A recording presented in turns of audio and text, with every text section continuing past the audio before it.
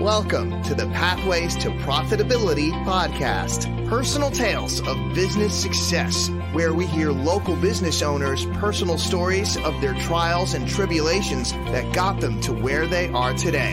Here's your host, Cheryl Mucha, CEO of CFO Your Way. Hello, and thank you for joining us today. I am so excited to have Dr. Ruchi Kaul with us today of My3 Wellness. Thank you so much for being here with us, Ruchi. Hi, thanks for having me. So we're going to just start, dig right in. Tell us a little bit about your business, how you started your business, what was the inspiration to get you to where you are today? So many things, right? I'm a doctor. I'm a family practice doctor. So I went to medical school, did my residency in family medicine. And then, like any other good family medicine doctor, I did all the things. So in family medicine, we say that we see patients from cradle to grave. So my favorite thing in residency was delivering babies. So seeing pregnant ladies from the time that they were pregnant all the way through their delivery, delivering the baby, taking care of the baby. And along the way, the dad would sort of join and be like, I know you. And being able to do all of it, right? When they get admitted to the hospital, when they're in labor, when their grandmother is in the hospital with diabetic problems or whatever, all that stuff. So my first job out of residency, I did what I really thought I wanted to do. And I worked for another residency program. So I trained doctors. And that means that you have to train them to do all the things that you know how to do. So taking care of people in the hospital, taking care of people in the clinic, doing women's health, delivering babies, all the things. And that meant that I was at work all the time, and I loved what I did. I totally loved it. And I was busy. I was home very little. I was not available or present in life unless I was physically at home. And even then I was pretty tired. And a lot of times I was doing notes late at night, like all the doctors do. And we know. And so it was good. It was fine. It was a lot of work. It was stressful. But I loved it. And I told myself I was doing what I loved, which I was, and honoring all the things about what I wanted to do. I had my first pregnancy at that job. I worked hard. I worked really hard. I used to make the residents go up the stairs, and they were like, Dr. Kaul. And I was like, if I can do it, you can do it. So after I had the baby, they were like, well, you have to have the same call schedule as you've always had. And I was like, wait a minute. When I'm on call, I sleep at the hospital because I live an hour away. Everybody else lives I actually lived an hour and 15 minutes away from the hospital. I was like, everybody else lives 15 minutes away. So if I take call from the hospital, that means I'm not home all night. That means I can't breastfeed my child. And they were like, that's not our problem. And I was like, okay, then. I thought we were family medicine. I thought we cared about families and bonding and all that stuff. And it wasn't.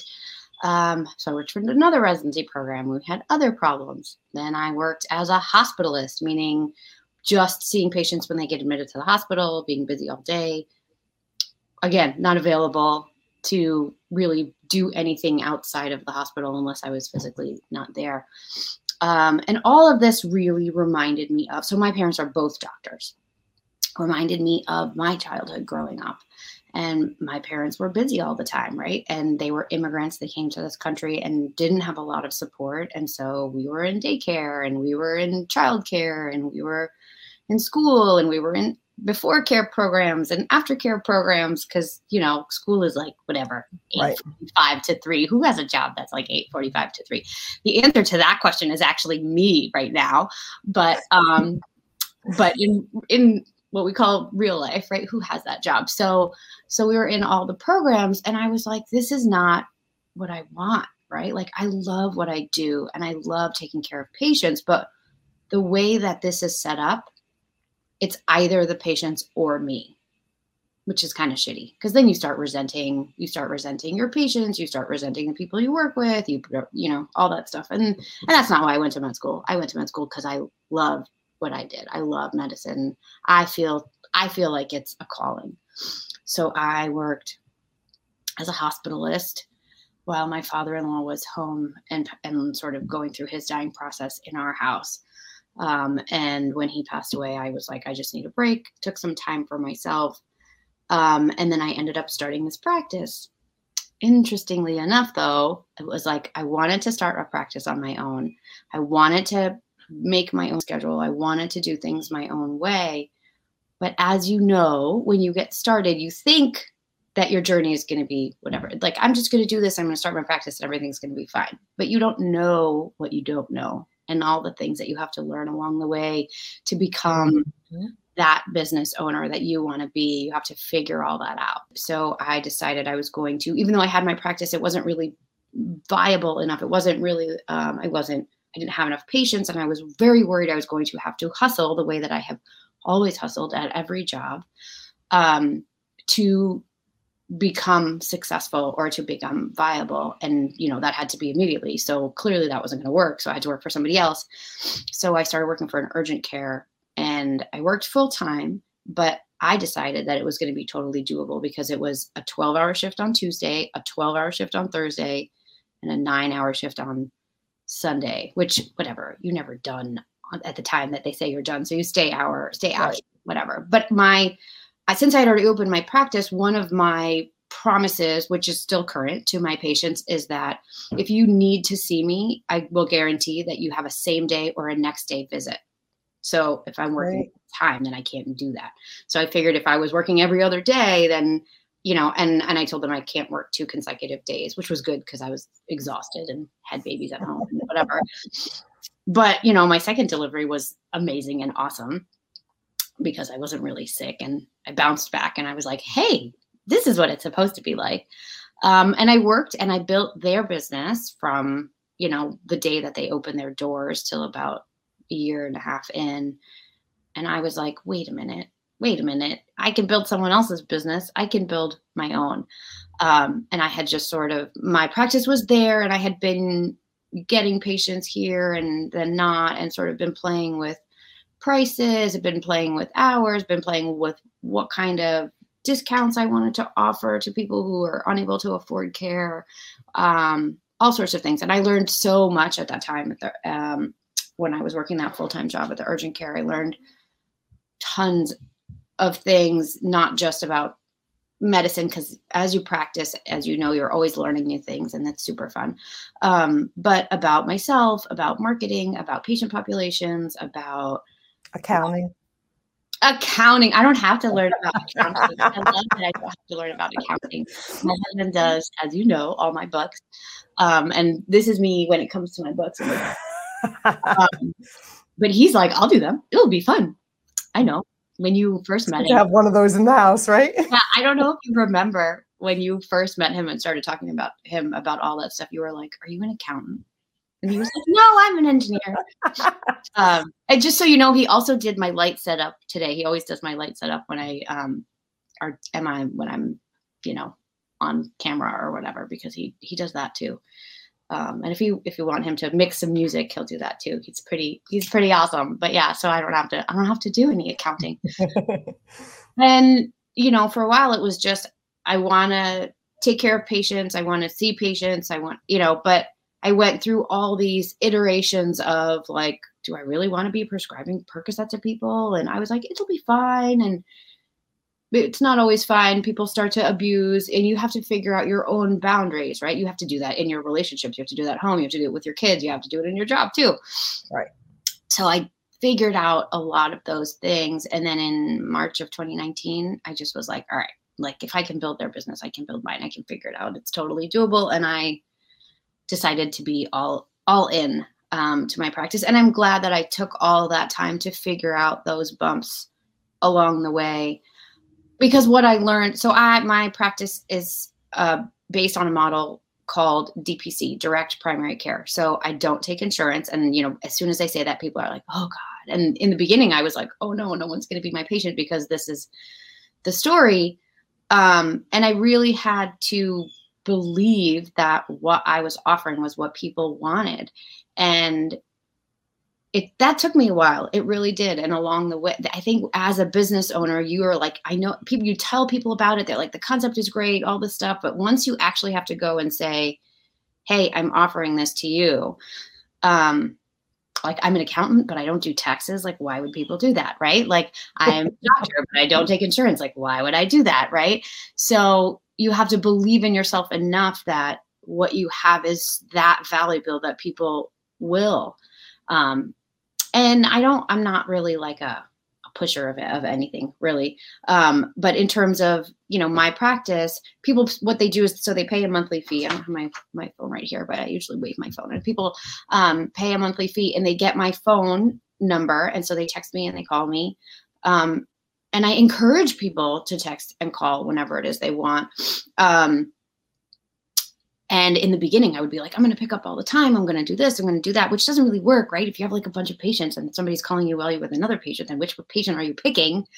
That doesn't work. But what I tell my patients is text me anytime, all the time, 24/7. You text me anytime. I'll be able to see what's going on. I'll be able to answer your question. I'll respond to you back in business hours. That's my boundary that I figured out actually worked, and people wouldn't be mad. But I love it because when you go and see the doctor, what happens is you use your own clinical judgment, right? Your medical knowledge, which you may or may not have, to decide whether you're going to go see the doctor or not. And so your clinical judgment may not be so accurate. And so by the time you decide that you need to be seen, I'm like, you probably should have been seen 2 weeks ago or 2 months ago or whatever, right? So I will then get to your problem much later along the line, which then is you're feeling worse, you're taking more time off of work, you're struggling a lot more, and getting you back up to baseline, if it's possible, is much harder. So what I tell my patients is to text whenever. Like, if you have a question about like what prenatal vitamin should I use, go to the grocery store, snap a picture, send it to me. Which one, this one or that one? I will tell you, right? Like, the point is to have access to somebody who has medical knowledge so that you can use it, right? What is the point of medical knowledge if you can't use it? And your insurance pays for 15 minutes of an in-person visit at a time. And that's 15 minutes is the whole visit, which means getting your vitals and getting whatever shots you need and talking to the doctor. So if you could cram all that in there, right? And how long do you wait in the waiting room to go see that doctor for those 15 minutes? So what do you do? It's great to be, have the access, be in the grocery store and get that answer instead of hesitating, not knowing, getting home, having the wrong one, having to go back. Yeah. It's so important. Yeah. So for me though, on the other end, right? Like, if you're only going to come for 15 minutes and you're like, I got to wait an hour in the waiting room and I'm going to call for an appointment and it's going to take me 2 or 3 weeks to get in. Then by the time I see you, you have a list, right? A nice long list of things you want to talk about that I then have to cram through in these 15 minutes. And when we were in residency, they used to teach us that if somebody came in with a list, tell them to pick 2. The most important, right? Tell them to pick 2 and then send them home. Tell them to make another appointment. And I was like, why would they do that? Why would they wait in the waiting room all this time and then leave with a bunch of their questions unanswered? That is the dumbest thing I've ever heard. And,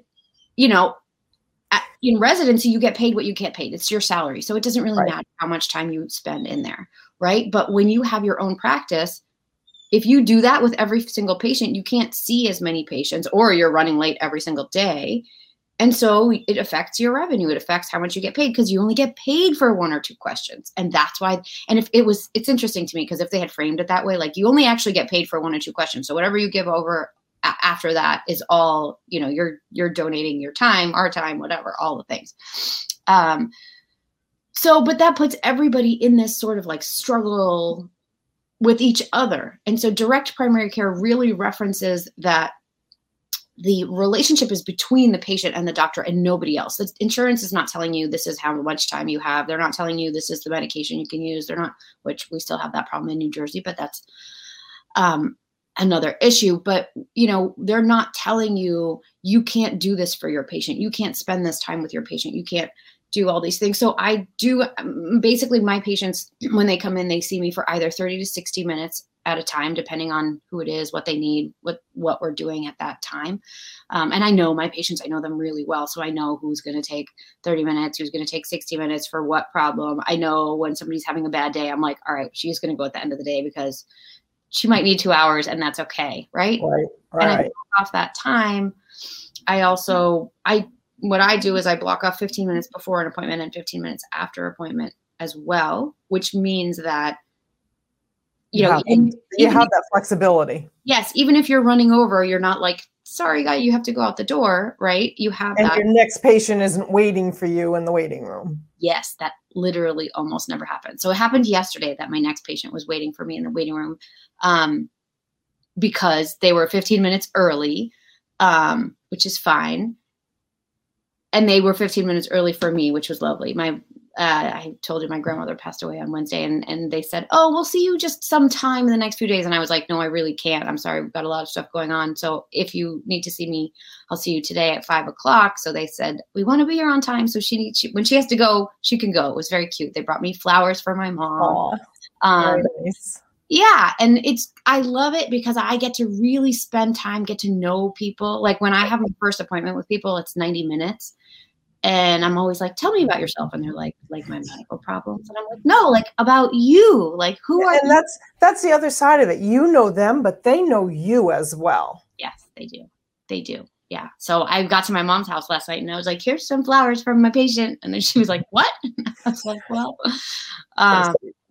yeah. So, I mean, I love it. And that's the business side of it, right? That's the like, I love to do what I do. I get to do what I do. It's the most amazing thing. But the other flip side of it is that as a kid growing up, my parents were never home. They didn't make it to soccer games or lacrosse games, or they always made it to chorus concerts because they were like 8:00 at night. Right. But it was hard. How do you do that? My mom, school was over at 4:30. My mom always picked me up. I was trying to explain to my daughter, who's 7, right? I was trying to explain to her that my mom would pick me up sometime between 6 and 7 after school, but we didn't have cell phones. So you just waited. And if you were not there, then she didn't know where you were when she got there. And then everyone got home late and dinner was even later and whatever. So you just kind of sat there and you waited. So I would do my homework as I waited for my mom. And I knew that that's not what I wanted for my kids or for me.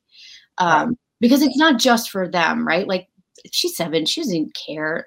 I mean, maybe she does care who picks her up or whatever. And maybe she does notice, but as soon as I pick her up, it's like that 2 seconds of like, mommy. And then can I go to the playground? Can I go here? Can I go there? Right.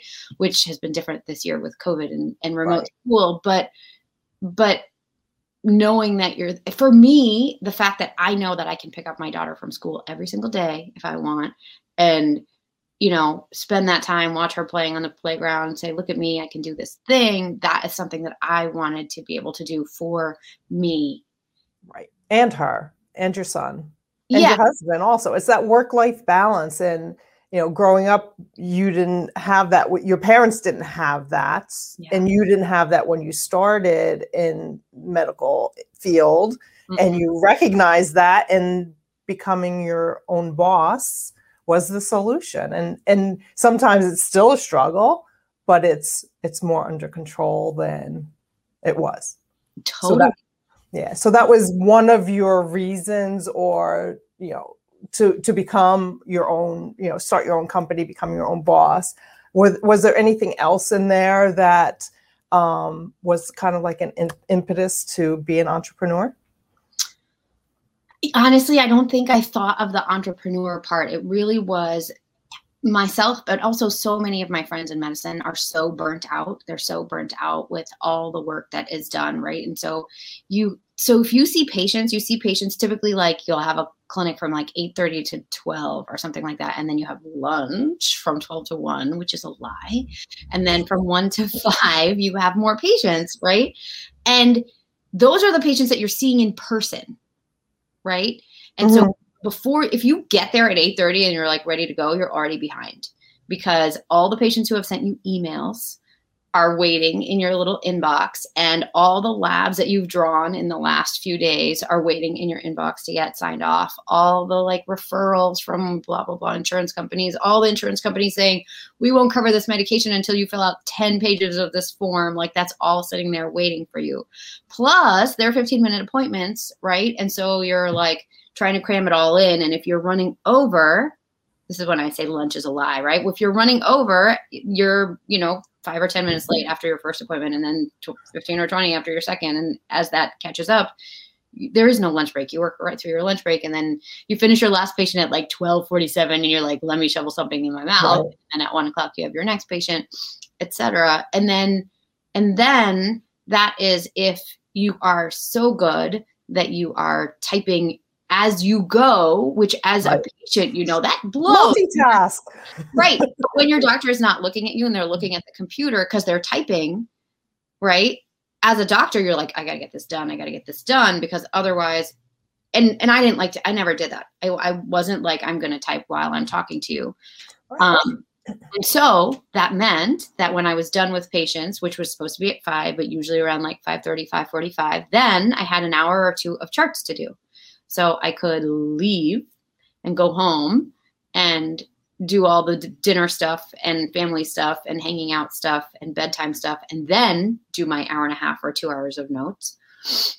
Or I could stay and miss all those things and then get home, and either way kind of feel frustrated and angry and resentful. So none of those were good options. And, I always explain this to patients. When you take insurance, that means you're working for the insurance company. You're not working for the patient, which means that you spend about 60% of your time doing paperwork and 40% of your time seeing patients.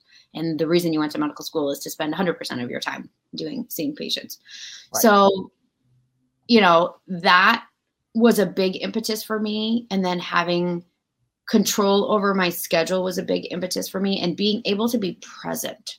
Because when you have a day like that, where you dropped your kid off to before care or whatever, for me, it was my mom would have my daughter 1 day a week. My husband would take her 1 day because it was his day off. And then I had a nanny for another day. But basically, from the time that I had my first child until I was, my second child was 3 months old, I never worked full time. I always worked part-time, which I never thought was going to be a thing. I just assumed I was going to work full time all the time. And then I had this kid and I was like, wait, I want to spend time with this thing that just came out of me. Even if she screams all the time. In the beginning, she was such a screamer. And I was like, oh God, what did I do? But it's been, I've loved every minute of it. And, part of it is that the work that I get to do is the work that I want to do. Like, just like you, where you're like, I'm an accountant, but I don't do taxes. Taxes, right.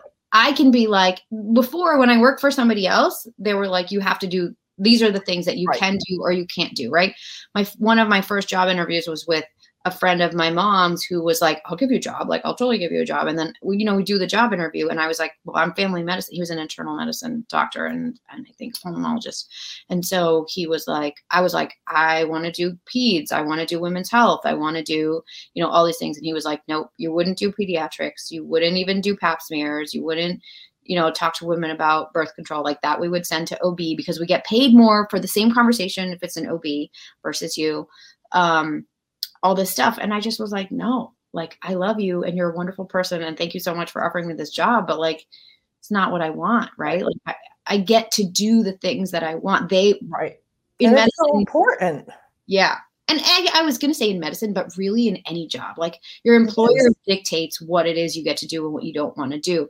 And when you make your own practice, right? Like, my staff, when people call, they'll say like, does she do control? Like people will ask, does she prescribe controlled substances? They know the answer to that is no, because if someone's asking that before they're even joining, right. Then like joining for the wrong reasons. And and it depends. Like, I'm not a pain management clinic, and I have trained and I've done acupuncture and I definitely love to use that instead of any sort of narcotic for pain management. But, my practice is very holistic. I would say.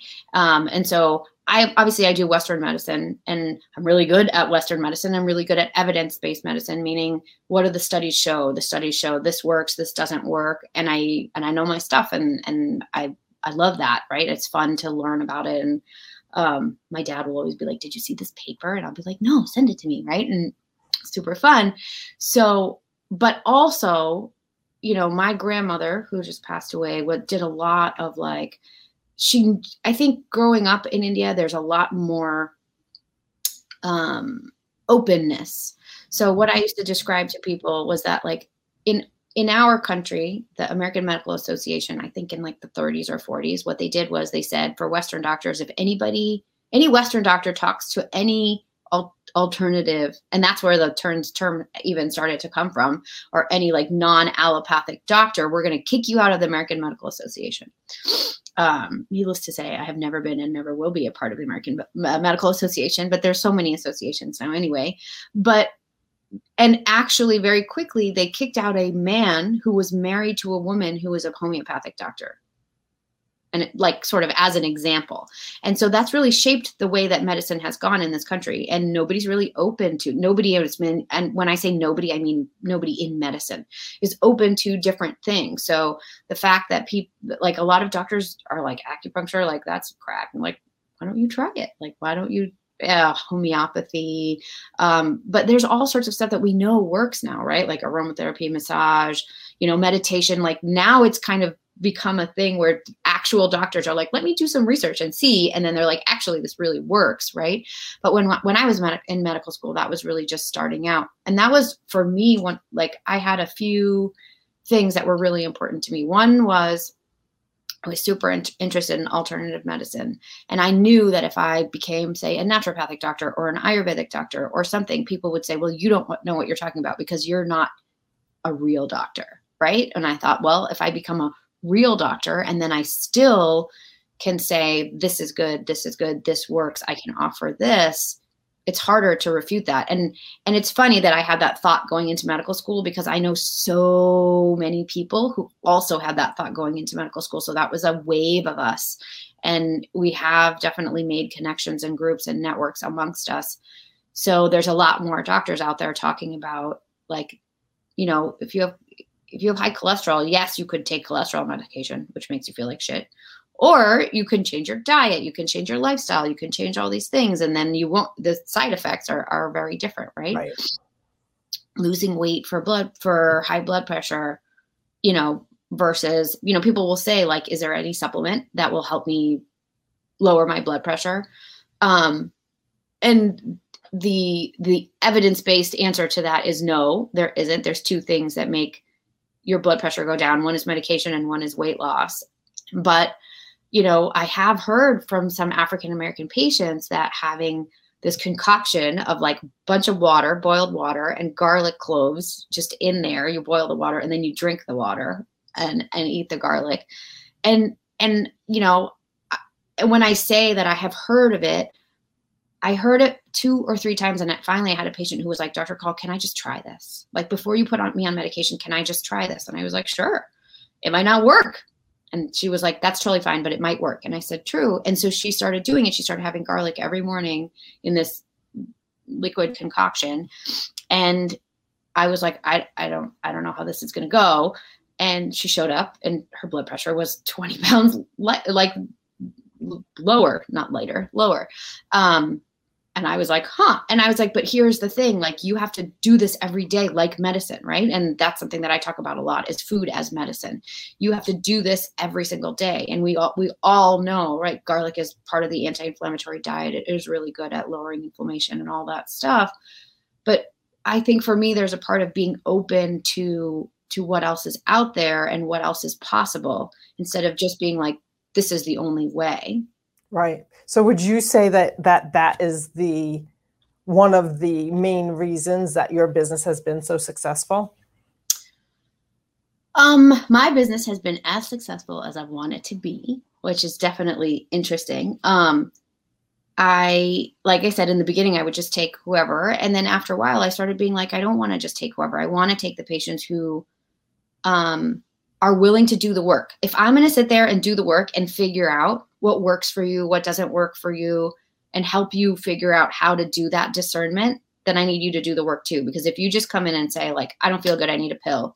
And then 2 weeks later you say, I don't feel good, I need a different pill. Well, have you been taking that pill? No, I took it for 2 days and it didn't really make me feel good. So I stopped taking it, because I have had patients like this, right? Like that's just not my kind of person. And so could I have 10 times as many patients as I have right now? Absolutely. Do I want to? No, because I want the ones that I know that are going to put in just as much effort as I am when they say that they're going to kind of figure out what works for their body. Right. And then my other, thing in terms of time and number of patients is my kids, right? Like I don't want so many patients that I don't have time for my kids. So, but yes, I would say that when I started my practice, I had no idea how many people were out there who really were looking for somebody that was a lot more holistic. And I would be a little bit nervous in the beginning to talk about it. I would be like, I would go to the chamber every week, sometimes 2 or 3 times a week. And I think I had been there for more than 2 years when somebody was like, wait a minute, you do acupuncture? And I was like, do I never talk about that? Do I not, like, have I not said that? And she was like, no, you've never said that. And I was like, oh, that's so interesting. And as I started opening up more and more about a lot of the holistic things that I do, people were like, oh my God, I never knew there was somebody like you. I never knew there was somebody who could help me with this, but also with this, and tell me like, right? Like people will say like, oh, I'm taking these supplements and whatever. And I'll be like, well, this supplement will make your blood pressure high. This supplement will dehydrate you. Like, right. And people are like, how do you know that? And I'm like, well, I've done so much learning in so many other things other than just Western medicine.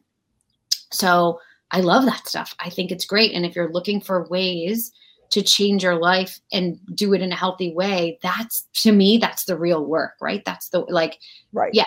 I know how to manage your medications. Yes, if you're like coding in the hospital, I know how to like shock you back to not coding in the hospital and all those things. But like I get to not do that anymore, right? I get to not worry about the code. Was my worst. When I was an intern, I would be like quaking in my boots. I'd be like, oh God, what if somebody codes tonight, right? When I was on call for medicine or whatever. And I got really good at it. I don't love it though. It's not fun to be like, oh, you're not doing well. Let's just pump you full of meds and keep you alive. Right. And now you get to choose. You get to choose who you take on as a patient and how you interact with that patient and how they interact with you. Yes. And then the other thing that I learned about myself before I started medical school, because since I was like 8, I was like, I want to be a doctor. And everyone would be like, do you want to be a doctor like your mom or a doctor like your dad? And I'd be like, I'm going to be a doctor like me. I don't even know what the hell that means, but that's what I'm going to do. And then when I was in college, I was 20 and my best friend's brother died in an accident. And, we all had our little existential crises at that time. But we're not little, they were pretty big. But, I had wanted to be a doctor, and I just thought like, I'll have fun later. I will enjoy my life later. Right now I'm working towards this, but once I'm a doctor, things will be good. And when he died, I was like, well, what if I don't live to that point where I'm a doctor? And I'm so glad that I took that many steps back at that point. I decided I wasn't going to be a doctor. I decided there were so many other things I wanted to do in my life. And I decided on purpose that I was going to enjoy my life now. And I was going to have fun now. And, I went to college in New Hampshire, and Ben & Jerry's is right up there, right? And so Ben & Jerry's had a bumper sticker that I never put bumper stickers on my car, but I had the bumper sticker, and it said, if it's not fun, why do it? So, it's part of that whole like millennium YOLO thing, right? And but I really took it to heart, and I made sure that I loved everything that I did, and I did it because I wanted to do it. And after I graduated from college, my decision at that point was I wanted to teach. I loved teaching. I was an English TA. I was English as a second language, so teaching people how to speak English. I majored in Spanish literature, so I was a Spanish TA. I was an organic chemistry TA for lab, which was super fun. I was a calculus tutor, like all the things that I totally love to do. I used to teach these middle school kids when I was in college. I used to teach them Spanish because in their school, they didn't have Spanish until 9th grade. And so I was like, I'm going to teach. I graduated from college. I went to India. I worked for a nonprofit, and it was basically an education-based nonprofit that wanted to put preschools within 1 minute's walking distance of every child in the slums in Mumbai. And so I worked for them. We did health camps. So we took one person. Mumbai is divided into wards. So from each ward, we took one worker. We taught them about iron, about worms and deworming medication and vitamin A. And they held these info sessions. They taught parents about them. Parents then gave consent or didn't give consent for us to give the kids iron, deworming medication, and vitamin A. And the kids did really well. And the next 3-month cycle where our workers went back into the slums, it was all people who had minimal to no education. So our workers who had really learned these 3 things, they were approached with like, oh, you're a doctor. What's wrong with my kid's head? Why does he have this bump? Like, look at this weird growth. And my kid has a fever. And they were like, we don't really know. So they would come back to us. And so I started teaching them as much as I knew about basic health stuff. And when I got to the point where I didn't know enough, I hooked up with a local medical school and attending there. And she had all of her residents give lectures to our workers so that they could help people figure out, right in the slums in Bombay. A lot of the people there, they work in houses, they're cleaning stuff, they're drivers, whatever it is. If they don't show up to work one day, they'll get fired. So when their child has a fever, like, when is it okay to skip work and get your kid checked out? And when is it like, I really have to take my child in versus like, you know what, I could go to work and leave my kid with another person. I didn't know the answers to those questions. So these people really helped and taught. And that's when I realized this is what I want to do. This is why I want to be a doctor. And it's not like I'm going to give you a pill and I'm going to make it better, but I'm going to teach you about your body. I'm going to teach you about how your body works. So important. So you know what to do. Find the solution that works for your body. Because we're all individuals. We all operate differently. Yes. And so, not everybody wants that. And that's when you were asking me, like, is this why your practice is as successful as it is? And I would say yes, because there are a lot of people who do want that, but there's also a lot of people who don't want that. And so they get to choose. Yes. And my job is to figure out, like, and sometimes it's really hard to figure out in a really quick conversation, but over time I might say like, hey, this doesn't seem to be working. Right. And some people will be like, no, and I'm like, well, then you need to work harder. Like, you need to put more effort into your body, because if I'm just saying like, do this, and then you're not doing it. And usually my answer is not, you need to work harder. My answer is, how can I help you work harder? Right. And so like now I have more people who I have agreed to like meet with me every 2 weeks so that I can have that accountability to be like, what have you been doing? And show them how to make the connections between what they're doing and why they're having these symptoms. Like, oh yeah, I've been having headaches, blah, blah, blah. Well, have you been drinking water? Actually, work has been really busy. I haven't been drinking as much water. So being able to catch the things along the way, but it means that you have to be mindful enough to be able to sit down, have a conversation, sometimes track what you've been eating or what your activities are or what your symptoms are, depending on what it is we're talking about. Right. And some people are like, that's too much work, I'm not going to do it. And that's fine. Then it's not the right match. And some people are like, this is exactly what I want. Right. Right. Get to the bottom of the issue. And that's what it is that if you're not learning about it, you really are just putting a Band-Aid on it. You're not really healing or serving in the way that I feel like I have the potential to do that, right? My job is not to make you feel better. My job is to help you figure out how to conduct your life so that you can make you feel better, right? And I can support you in that way. This medication is not working for me. I don't feel really well. Yeah, I have a patient, with some mental health issues, and she came in the last few weeks saying like, I know I've been on this med and it has all these side effects. I think I want to try something different. And I'm like, I don't really know if that's going to work. This works really well for you, but you want to try something different? Totally, let's do it. And just want you to know it's going to be hard to figure out your symptoms and what's changing and what's not, but I need you to do that work. And she was like, and I know her, and I said to her, I know if I just tell you like, sure, we'll switch it, you'll be like, wait, what's going on? But if I tell you like, I need you to pay attention, I know you will pay attention, and I know you will figure out what symptoms are working and what symptoms are not. And I just want to let you know that that's where you need to be right now. And she was like, okay, totally fine. So. Thank you so much for sharing. There's you've done so much in your life, and it's also fascinating. And I love the way you interact with your patients and treat them and help them educate them and learn about their bodies and how to listen to their bodies. So just in wrapping up, do you want to share with our listeners any upcoming events or any programs that you have going on that might be of interest? I don't have events or programs, but we are rolling out a new service, we'll call it.